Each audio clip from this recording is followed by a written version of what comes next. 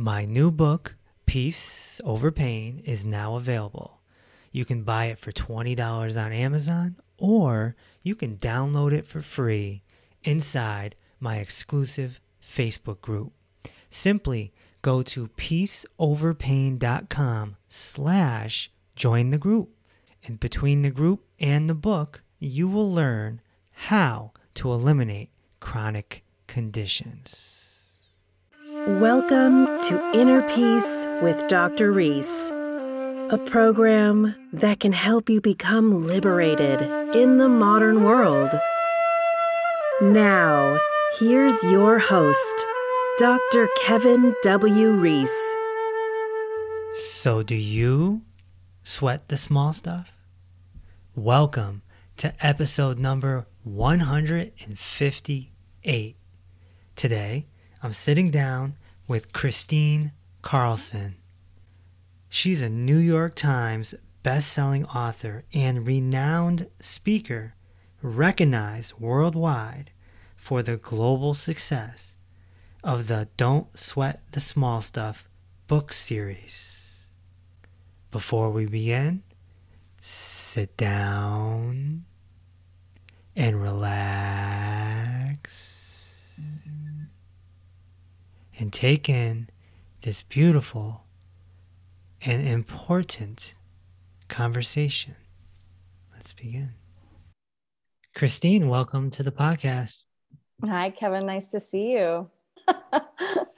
So, how do we not sweat the small stuff? First of all, I think you have to define what you mean by the small stuff. When you have a brand like Don't Sweat the Small Stuff, and there's all these spoofs about it out there, it's gotten really interesting because there's a lot of people that think not sweating the small stuff is not taking care of the small stuff. But really, not sweating the small stuff is about having a clearer perspective or keeping life in perspective. So that the small things that annoy and irritate you and take away your life energy from what you really want to be focused on, which is what you value most, whatever that is, that is really what not sweating the small stuff is all about. So how do you do that? Well, you go back to what it means to live mindfully, what it means to live with compassion and empathy. And there's a whole host of principles we can talk about as far as, healthy psychological functioning and living well. And really, not sweating the small stuff is about practicing life in a certain way that brings a sense of clarity, a sense of inner peace, a true calmness to your life. When we become more responsive to life versus reactive to life, well, then you're on your way to not sweating the small stuff. Yeah, because there's so much small stuff. And big stuff. A lot of it, I think, comes to acceptance because stuff's going to happen. That's life. Yeah. And it kind of comes down to the question. Well, there's several questions that I ask myself when I'm annoyed or bothered. One of them is in the original Don't Sweat the Small Stuff book. Will this matter a year from now? Well, you can even shorten that. Will this matter an hour from now? If it really won't, if you're going to forget about it in an hour, why are you going to sweat it now? But even if it's not going to matter in a year, is it really something that needs to have your full attention, taking away your attention from what might be happening in the present moment, or something that matters most to you? What were you and your husband thinking? I mean, what was the goal going into this book?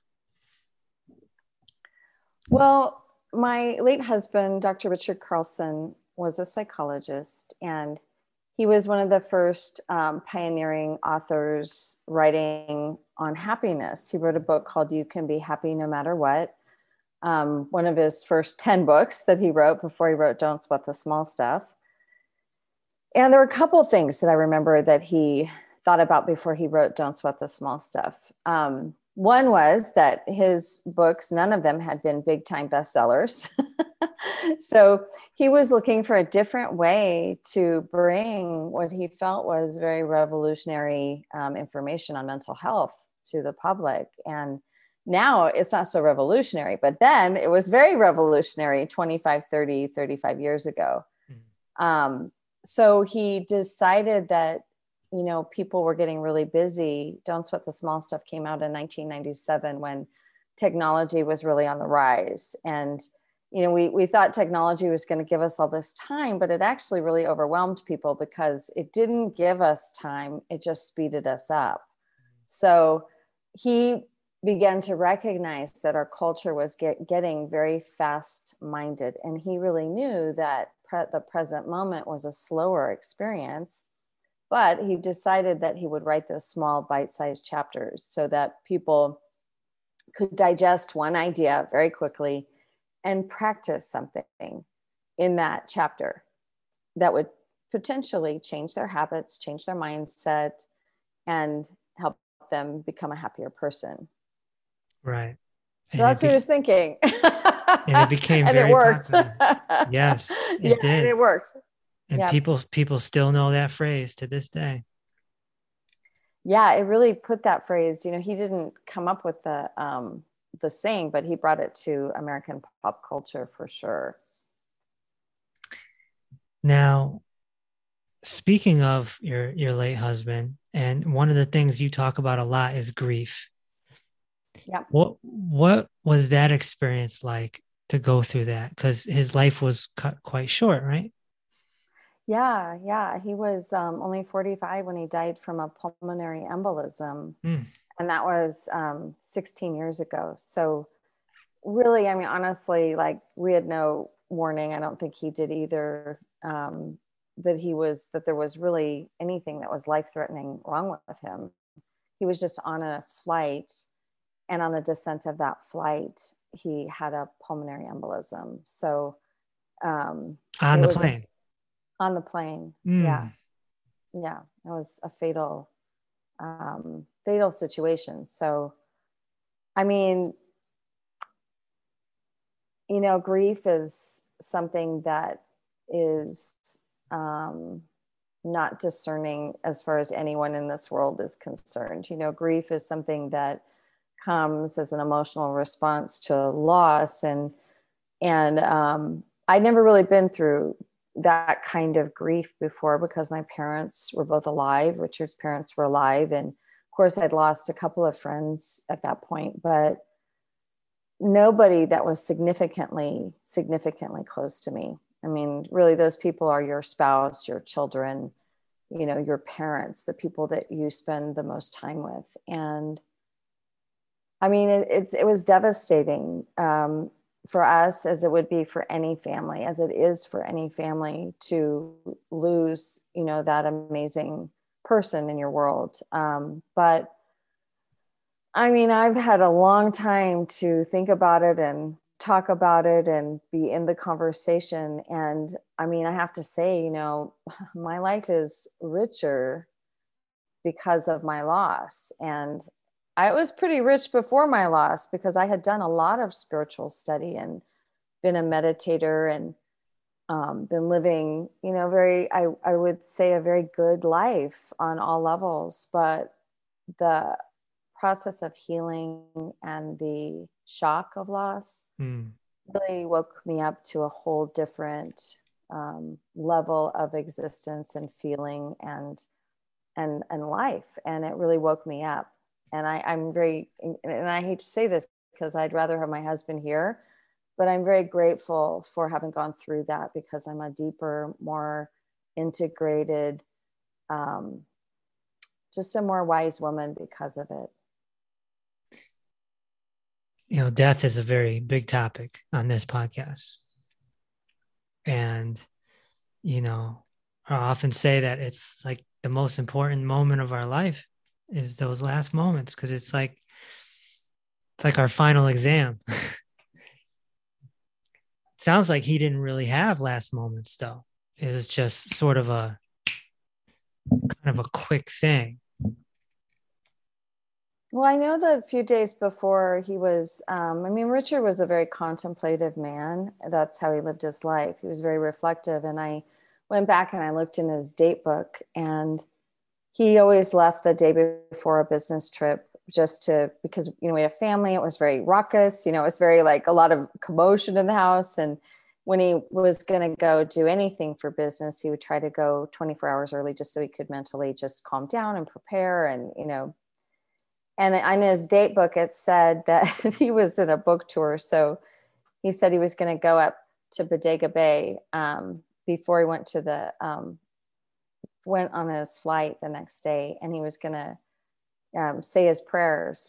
He said pray. He had 3 different entities that he was going to pray to, cover all his bases. So, in that way, I mean, I think that a very conscious man, there's something in him that sort of knows when he might be getting close to the end of his life, even if there aren't any really precursor warnings. He had done all sorts of things in our house, and just weird things that indicated that he had some sort of inkling, potentially on the unconscious plane, that his time was drawing to a close and drawing near. And so in that way, he didn't have those moments that you have when you're ill and you're sick, or you're gonna die. He didn't have those, but I just believe he lived so consciously. And then we did have an experience right after where we had this woman who wasn't a medium of any kind that anybody knew. She just had this gift, and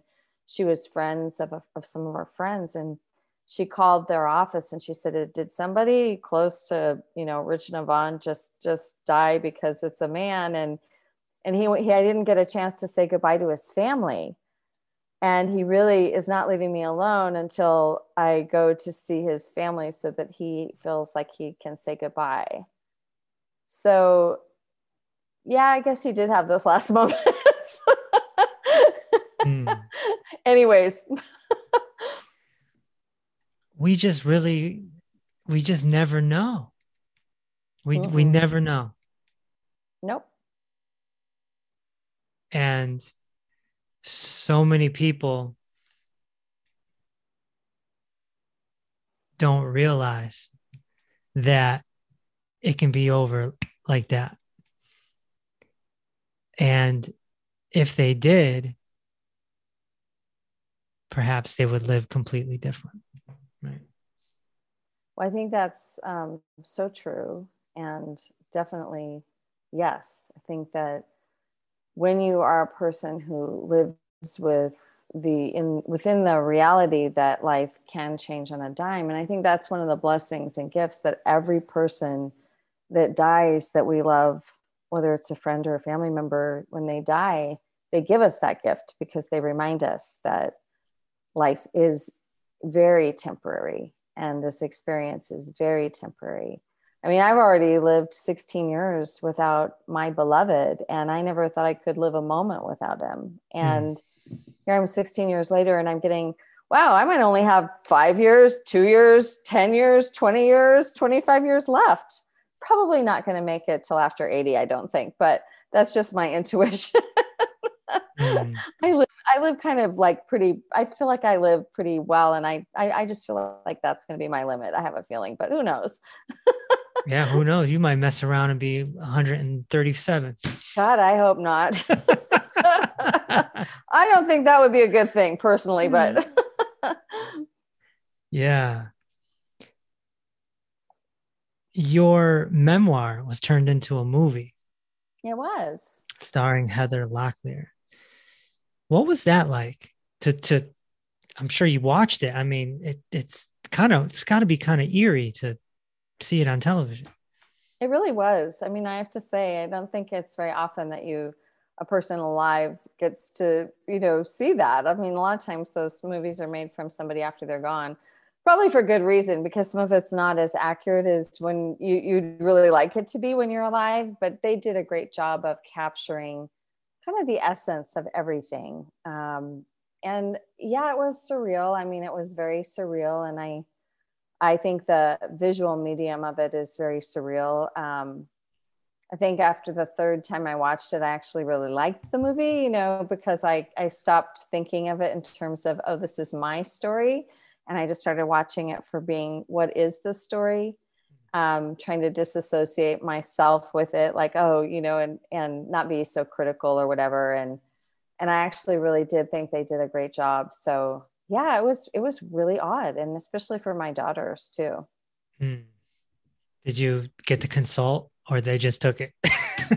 No, I did. Okay. I worked really closely with the writer, but the funny thing was I got to read the script, but I didn't get to see the movie till it came out. So a lot changes. I was on set a couple times for consulting, but yeah, it was good. I really trusted the writer. I trusted my producers, and I felt like they had my back. They took good care of me in that movie. So you have emerged as, an authority on mindfulness. And so what would you say are the best ways to stay mindful? Wow. Well, I think first of all, to realize that really what mindfulness is. I mean, I think it's shown as a lot of things. I have one of my best friends is probably one of the top mindfulness teachers in the world, Shauna Shapiro. And so I talk to her about this all the time. And I really love her model of mindfulness because she talks about it being intention, being very intentional living, setting your intention on, really thinking about what do I want to grow in my life. And then where you place your attention in the present moment and what is happening in the present moment, and really noticing, being fully aware of what you're feeling in this moment.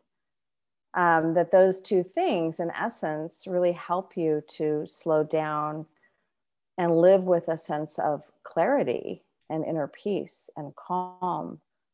But again, the word practice is really an important word because our minds are just so busy for the most part until we train them better. And even then, when we get to a level of training, it just never stops. I know that with myself, I can think, oh, I've been meditating for so many years. I don't need to meditate every day anymore. Well, guess what? Yeah, I do. I need to keep practicing. And I remember that all the time when I slide, and I'm on vacation and I just don't meditate. And I'm feeling a little bit like more unsettled inside, and I feel like my mind starts getting heavier chatter, I'm less present. And then if all those things are going on, then unfortunately for most people, anxiety rises because their minds are so busy. Their minds are not maybe well trained to notice that your thinking really does impact everything. All your thoughts impact your feelings, your moods, how you're feeling throughout your day, your anxiety. If you're not aware of your thinking, well, then it's like standing at the train station and saying, I'm going to get on this train, but I have no idea where this train is going, but I'm just going to get on and ride that train anyways. Let that train take me wherever it's going to go. I love that because that's exactly what it's like. You don't know, your mind is taking you, your thoughts are taking you to a place within yourself, and you're not having any conscious awareness of that. And so, people wonder, well, how come I'm anxious? Why am I down in the dumps? Why am I feeling so bad? This is at the kind of cornerstone of how you can kind of shift that, take your power back, and really think of it like practice training your mind. Your mind is is in your brain. Your brain is an organ. It can be exercised and worked with and changed. That's right. It's not easy becoming a Jedi, right? I don't know about that, but probably not. How do you merge all this into being a businesswoman, an entrepreneur? Because, don't sweat the small stuff. It's quite a brand. Yeah, I think because we were in this world, we've watched this world. I watched this world of personal development, change and growth so much since I was in my 20s. And, it's interesting because we've always done it, like we've always been entrepreneurs. So for me, it's second nature to figure it out. It's second nature to, look at, business and look at the model and really, but honestly, at the corner of what I've always realized is that in this business of personal development, of teaching, you have to be just focused on the fact that you're serving. That's the first thing. And that it feeds your own heart and soul to be in that position of really privilege and honor to do that. I mean, to be able to do that is such an honor. And I think then making sure, I've really never had any problem with humility because life gives me plenty of that. So I think that it's really easy to stay humble in this world. I don't know how people don't, because I find that that life always hands you a good helping of humility when you need it. And so for me, I think in my entrepreneur space, I feel like the most important thing I can be is relatable and authentic. Just being myself is what I strive to do the most, is whether I'm speaking on a platform or I'm, doing my podcast or I'm leading a retreat. I really just try to just come and show up as I am. And I think that that's the best I can offer. And I think that's a beautiful thing, because as you do that, then people feel comfortable and you're accessible, you're approachable. And then, you can really help people, because then your hearts can connect. And, when your hearts connect and you make that connection, then you can help them see things, or, see things that they might need to see, or just even be an example. So I guess a roundabout way of saying, there's a lot of business practices I put into place too. I think the hardest thing about being the steward of my brand and my several brands now is that I don't have a CEO, and I'd love to have one, and I'd love to have a CFO, because I do the CEO thing very well. I don't do the CFO thing very well, but I'm learning, and I'm always looking at my profit and loss statement. I'm always looking at where is the money coming from? Where does it need to be? It's a big deal. I mean, it's a lot. Yeah. Yeah. And that part of it can be a little overwhelming to me, but I always just kind of, I kind of take it day by day. And then I kind of really don't, I don't beat myself up too bad. I just kind of, I just keep working at it. I always say that, being an entrepreneur is actually quite a mindfulness practice in itself. Oh, truly. Because, where else to have all these, like you said, these life throws situations at you that make you humble. And there's all these reasons sometimes to get triggered and whatnot. Just in doing business, you want things to go your way. An entrepreneur typically is looking for control. You're steering the ship, and then something comes along and makes you go like this. You're like, no, I'm trying to go this way. Go this way. Right.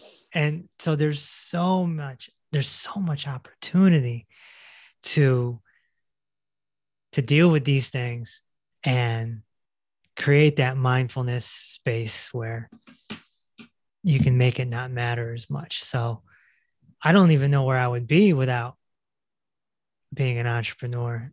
The next best thing would maybe go to an ashram or a monastery and just be there, because business for me keeps me on track. How about yourself? Yeah. I mean, I love the whole process of it. I love the work. Yeah, and it is challenging. It's definitely challenging. Really all of life is a practice, every single thing in life. Going to the grocery store, you can have opportunities to be mindful. kids are great mindfulness. I mean, I find it everywhere. So I find that it's everywhere in life. And it really is all about whatever your reactions to everything are, and yeah, I agree. I think that mindfulness it transcends everything in your life. It could even You can be bring it just everywhere. the Wi-Fi going down. It could be something simple like Oh, that. geez. Yeah. Yeah. Or technology issues, or Yeah, for sure. yeah, pretty much. So let's go back to grief real quick. Now, there's no shortcut to this, right? I don't believe so. I mean, I do believe that people have their own way of grieving, and that depending upon somebody's level of attachment per se, Mm. they might not grieve as long, or it might be different. It might be softer. Um, I don't really prescribe to know, exactly how somebody else is going to grieve, or what they're, going to be feeling in grief. But I do think that each person has to go through a process of grieving of some kind. And, you see people trying to avoid grief, and it just doesn't seem very healthy. Um, I feel like grief is something that's very natural. If you watch animals, they don't grieve as long, but they grieve. When you see dogs that have lived together for many years and one dies, there's a week or two or three of, of grief that those dogs go through, and they are, they're grieving. And a mother animal will grieve the loss of her pup, or whatever. And as humans, I mean, we're far more attached than that. So we're going to go through a grieving process, and I think the most important thing about grief is that don't make it the enemy. The grief is it's got its day, and it comes to help. It comes to help heal you. It's there because you're going to have built up emotion, and that emotion needs to come out. And if it doesn't come out, then it's just going to sit in your body, and that's not going to feel good. It could cause all sorts of havoc in there. So Mm. that's the way I look at it. Like, it's an opportunity to expel, that emotional buildup of, until you reach a level of acceptance of this change in this crisis, and this identity change.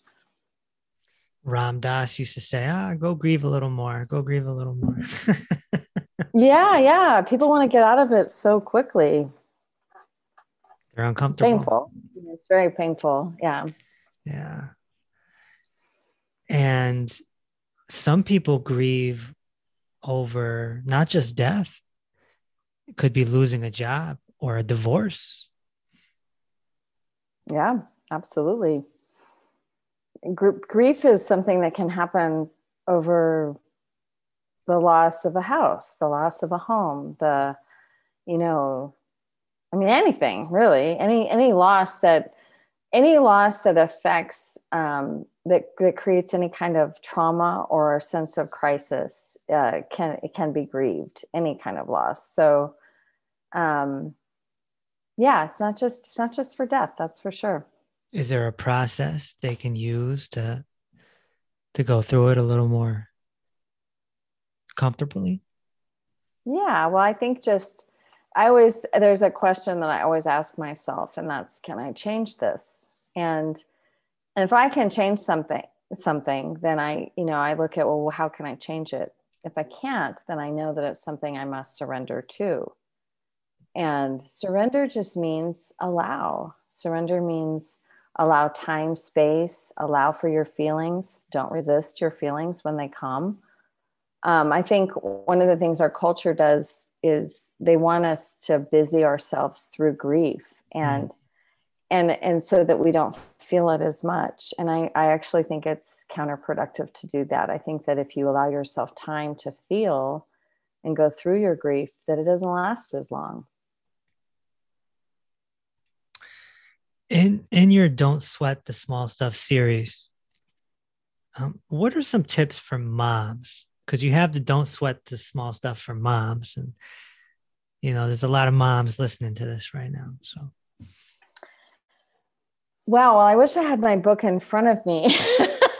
I don't. It's been a long time since I read that book or wrote it. But I will say that when I wrote that book, I remember I made the very first chapter, there's no such thing as a perfect mom.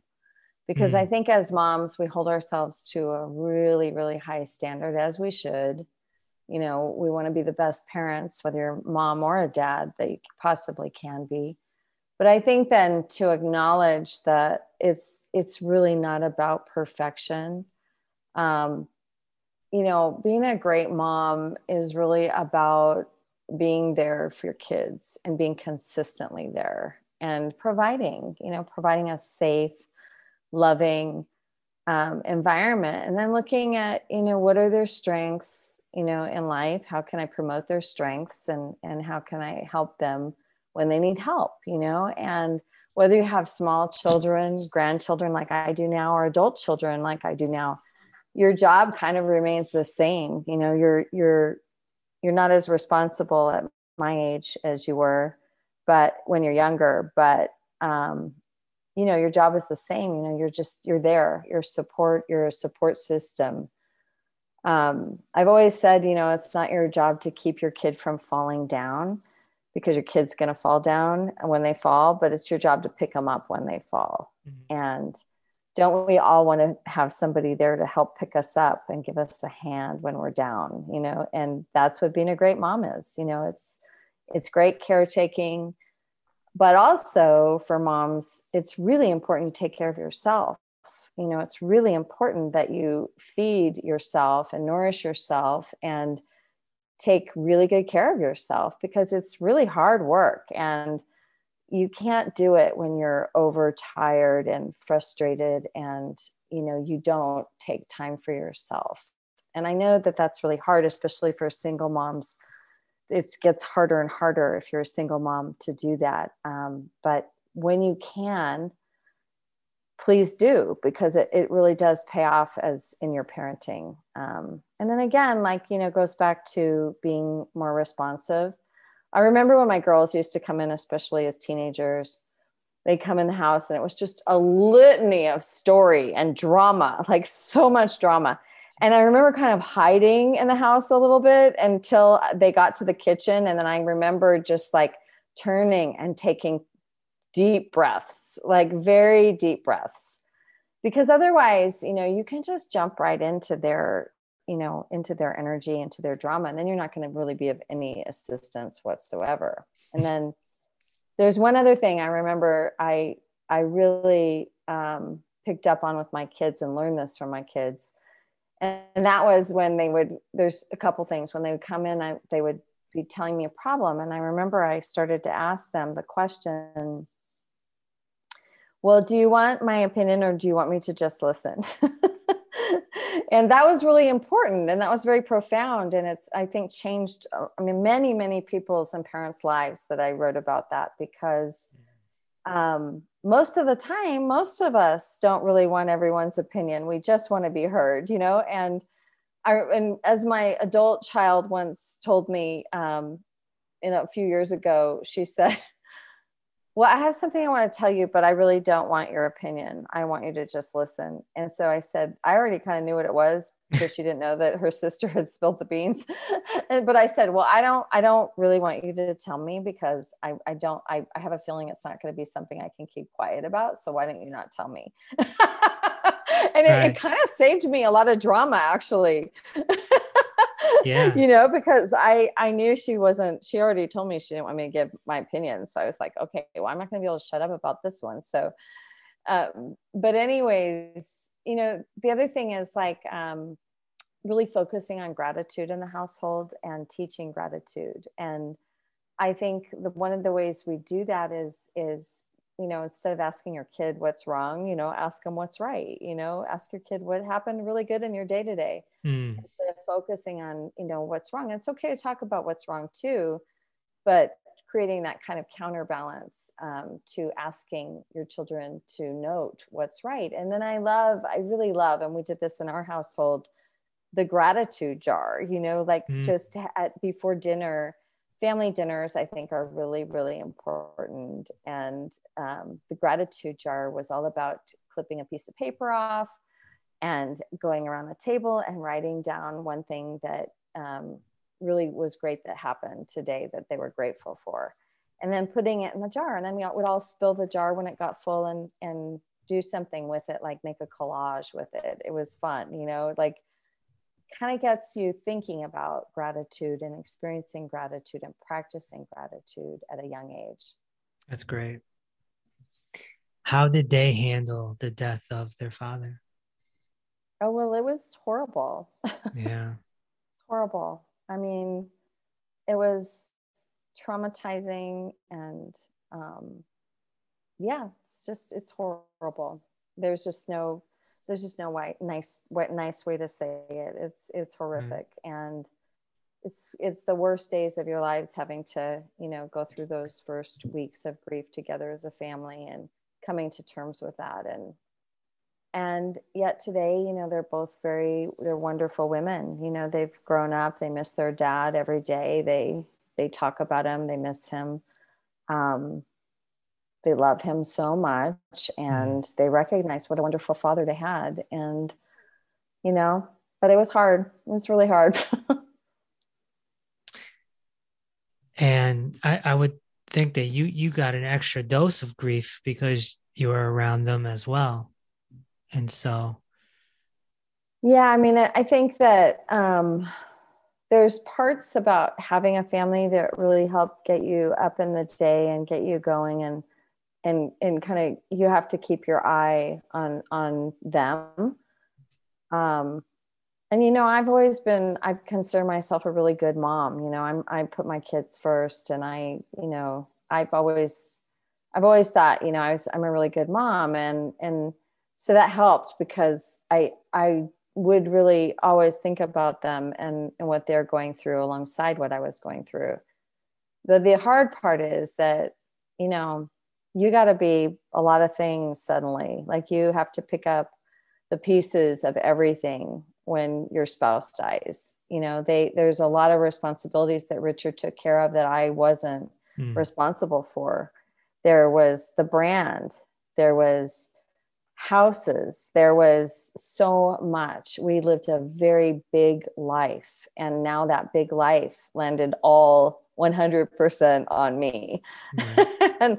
And I had a big man who was taking care of, with big shoes, the other side of that life. So it was a lot. And I had friends. I had a really good support system of people around me. But it was a lot, and I adjusted, and I'm incredibly resilient. Had no idea the kind of resilience that I had. But I'm a really, really resilient woman. Like, off the charts resilience, I would say. Yeah. I mean, look where you are now, you Yeah, know? So, yeah, that must have been very challenging, but that's that's what life is, right? Just a bunch of it challenges is. thrown in front of you. And I just look at everything as a test. It's like, oh, okay, this is a test. All right, let's go. That's something Richard said a lot. Like, he did say that a lot too. He just like, oh, this is such a test. It's all a test. It's just a big test. That's it. That's it, right? And that's what we learned in elementary school, middle school, high school, right? Everything always led up to a test. That's so true. So why not? And how old are your girls now?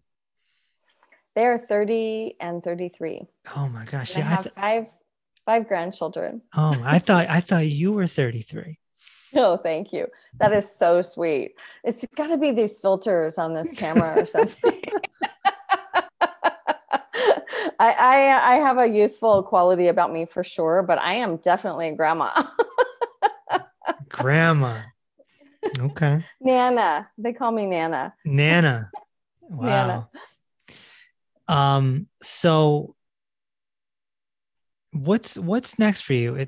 Will you have another book coming?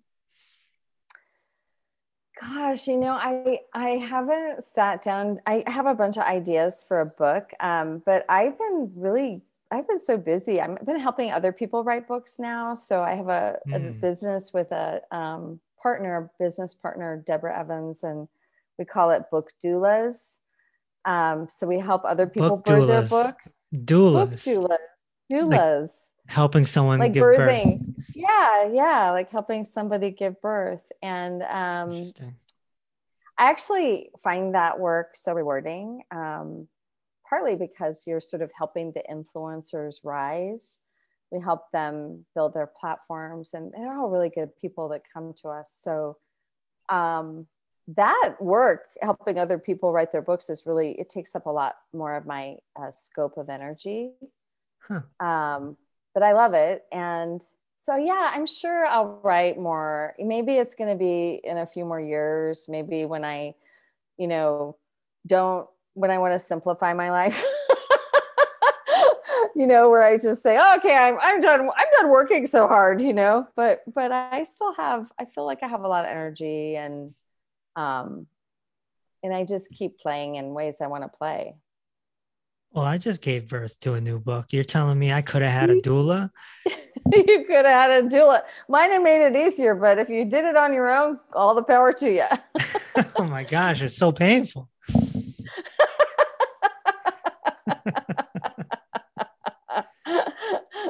Did you breathe through it a lot? I did. Good. Yeah. It's What's the your book called? Peace Over Pain. Oh, I love that. Peace Over Pain. Yeah. So is that about chronic pain? Chronic pain and chronic illness. Oh my gosh. Oh, Yeah. I'll have to have you on my podcast. We'll have to do a podcast swap. I would love to. And I'm having a virtual book party. Oh, yay. Week. That's great. Well, congratulations, Kevin. Thanks. And no doula, but now I know that I can go get a doula to give birth to this thing. Hopefully it doesn't come out sideways. I need it to be vertical, and no paper cuts, please. No paper cuts, please. Yeah, so no, that's great. Keep finding ways to help people, and the more ways to do that, the more purposeful life is, right? Absolutely. Yeah. At the end of the day, that's what it's all about. Yeah, it's good to. I was just talking to a friend of mine who's a medical doctor. She's miserable, right? Because she's trapped in a monopoly, and she's like, I like what you do, because you're really helping people and blah blah blah. And I'm like, well, it's nice to just get up in the morning and be like, all right, I get to work, cool, let's go. Like it's a good feeling. Who wants to get up and go to a job they don't like? That's tough. Yeah, not for me. Not for you. Especially with the internet now, right? Yeah. I mean, you've been around for a while. Apparently you're not 33. So nope. You've been around for a while. I've been around for a while. We've seen this internet sort of open the doors. And then when COVID hit, I mean, it just really opened the doors to, I mean, look, we're talking over the internet right now. I mean, this is incredible. I'm having a book release party on the internet. Who would have ever thought that could be possible 20 years ago? Yeah, no, it's true. It's changed so much of everything, and it's revolutionizing. COVID actually is responsible for really this just whole new awareness that people can work remotely and be just as effective and communicate from anywhere. And and I was using Zoom quite a lot for several years before COVID, but boy, it just got so popular. And I think, we look at like the pandemic, how in those ways it was really helpful in a lot of ways to a lot of people. Very hard change to go through, but there were good things that came out of it for sure. Everyone knows what Zoom is now. Yeah. Zoom stock must have gone crazy. Yeah. Even my 70-year-old parents know what Zoom is. They're like, "Are you Zooming today? Are you Zooming?" Yeah. And ordering groceries online. This is all normal now. This is It's true. Even your Starbucks. order anything. A lot of drive-throughs. Drive-throughs. That's right. So, where can someone see the movie and also follow your work? People need to go see the movie right now. Yeah, you can just Google it like on I think it's on YouTube. I think it's on Prime. It's on Lifetime. It's a Lifetime movie. So if you have DirecTV or cable, you can probably see it there. Yeah, it's around. You can find it. If you just Google "Don't Sweat the Small Stuff," the Kristine Carlson story. And probably if you just say "Don't Sweat the Small Stuff" movie, it'll come up. And where can they come find you and your work? Yeah, KristineCarlson.com or don'tsweat.com. Don'tsweat.com? Uh-huh. Don'tsweat.com. Oh, so you shortened it for the .com. Yeah, that's what Richard did. I actually think somebody bought out "Don't Sweat the Small Stuff," and they've owned it, but they've never done anything with it because, of course, we own the trademark on it. But they probably wanted us to have to buy it from them, and this was a long time ago. But Richard just shortened it to don'tsweat.com. Oh, wow. Well, I mean, don'tsweat.com could mean a whole bunch of different things. It could. That's true. Yeah. But, the shorter, the better, right? Yeah. Okay. Last question. Okay. What are 3 books that inspired you in your life? Oh, wow. Okay. Well, first one was Be Here Now by Ram Dass. Ram Dass. Yep. Love that. Love that book. I also loved Shakti Gawain's Creative Visualization. And probably the most inspirational book I ever read was this little tiny skinny book called The Game of Life by Florence Scovel Shinn. And she wrote it in 1920, I think. The Game of Life by Florence Scovel Shinn. Those are the 3 books I would say right off the top of my head. And then, of course, many, many, many more. But yeah, cool. And you, I have to give you some credit here. You answered this question more efficiently than anyone else. Really? Because I always end with that question. And everyone usually goes, it's so hard. I don't know. It's like this big dramatic thing, and it takes 5 minutes because they have to go through the whole thing. But you knew your 3 books. Well, I have so many more, but those were the 3 that just came to me. I guess I'm not as much of a perfectionist as most people.